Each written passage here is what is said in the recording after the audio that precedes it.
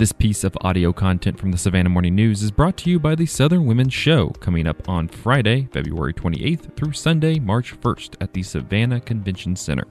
Discover hundreds of boutiques filled with the latest fashions, trendy jewelry, gourmet treats, health, and beauty. New this year, check out the Ultimate Selfie Experience. Enjoy hourly fashion shows, cooking demos and tastings, makeovers, prizes, and so much more.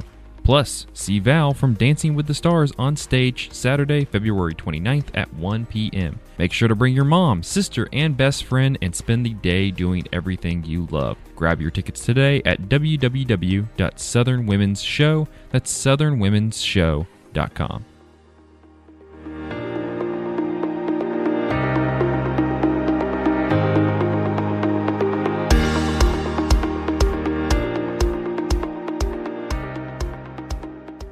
Good morning and welcome to See You in the Morning, the daily headlines podcast from Savannah Morning News. I'm Will Peebles and today is February 17th.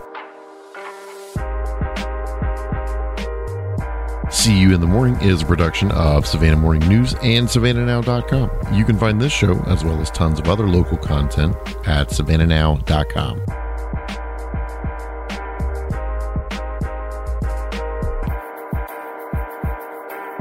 A town hall forum on Tuesday will look at how Savannah can adopt a goal of transitioning to 100% safe, renewable, clean energy by 2030. The Green Team at the Unitarian Universalist Church is hosting the event at the downtown church located at 311 East Harris Street from 6:30 to 8 p.m. on Tuesday, February 18th. Their aim is to educate the public about the benefits of transitioning Savannah to clean energy.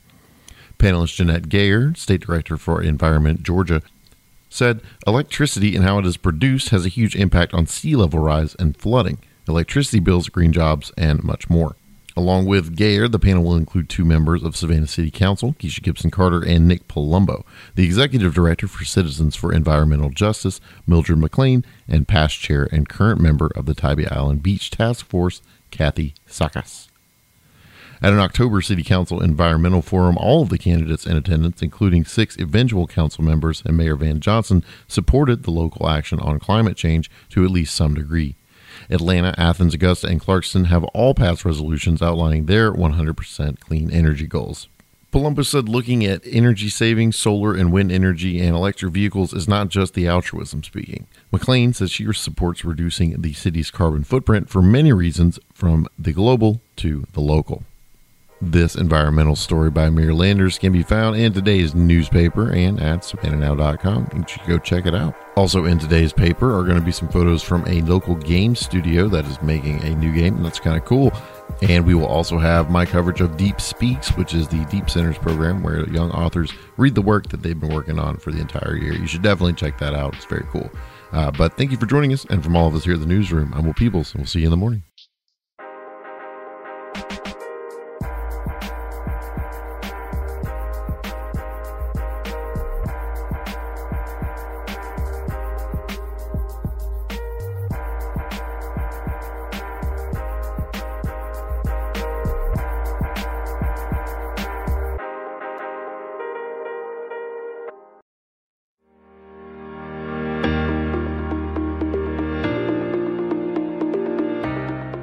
This piece of audio content from the Savannah Morning News is brought to you by the Southern Women's Show, coming up on Friday, February 28th through Sunday, March 1st at the Savannah Convention Center. Discover hundreds of boutiques filled with the latest fashions, trendy jewelry, gourmet treats, health, and beauty. New this year, check out the Ultimate Selfie Experience. Enjoy hourly fashion shows, cooking demos and tastings, makeovers, prizes, and so much more. Plus, see Val from Dancing with the Stars on stage Saturday, February 29th at 1 p.m. Make sure to bring your mom, sister, and best friend and spend the day doing everything you love. Grab your tickets today at www.southernwomensshow. That's southernwomensshow.com.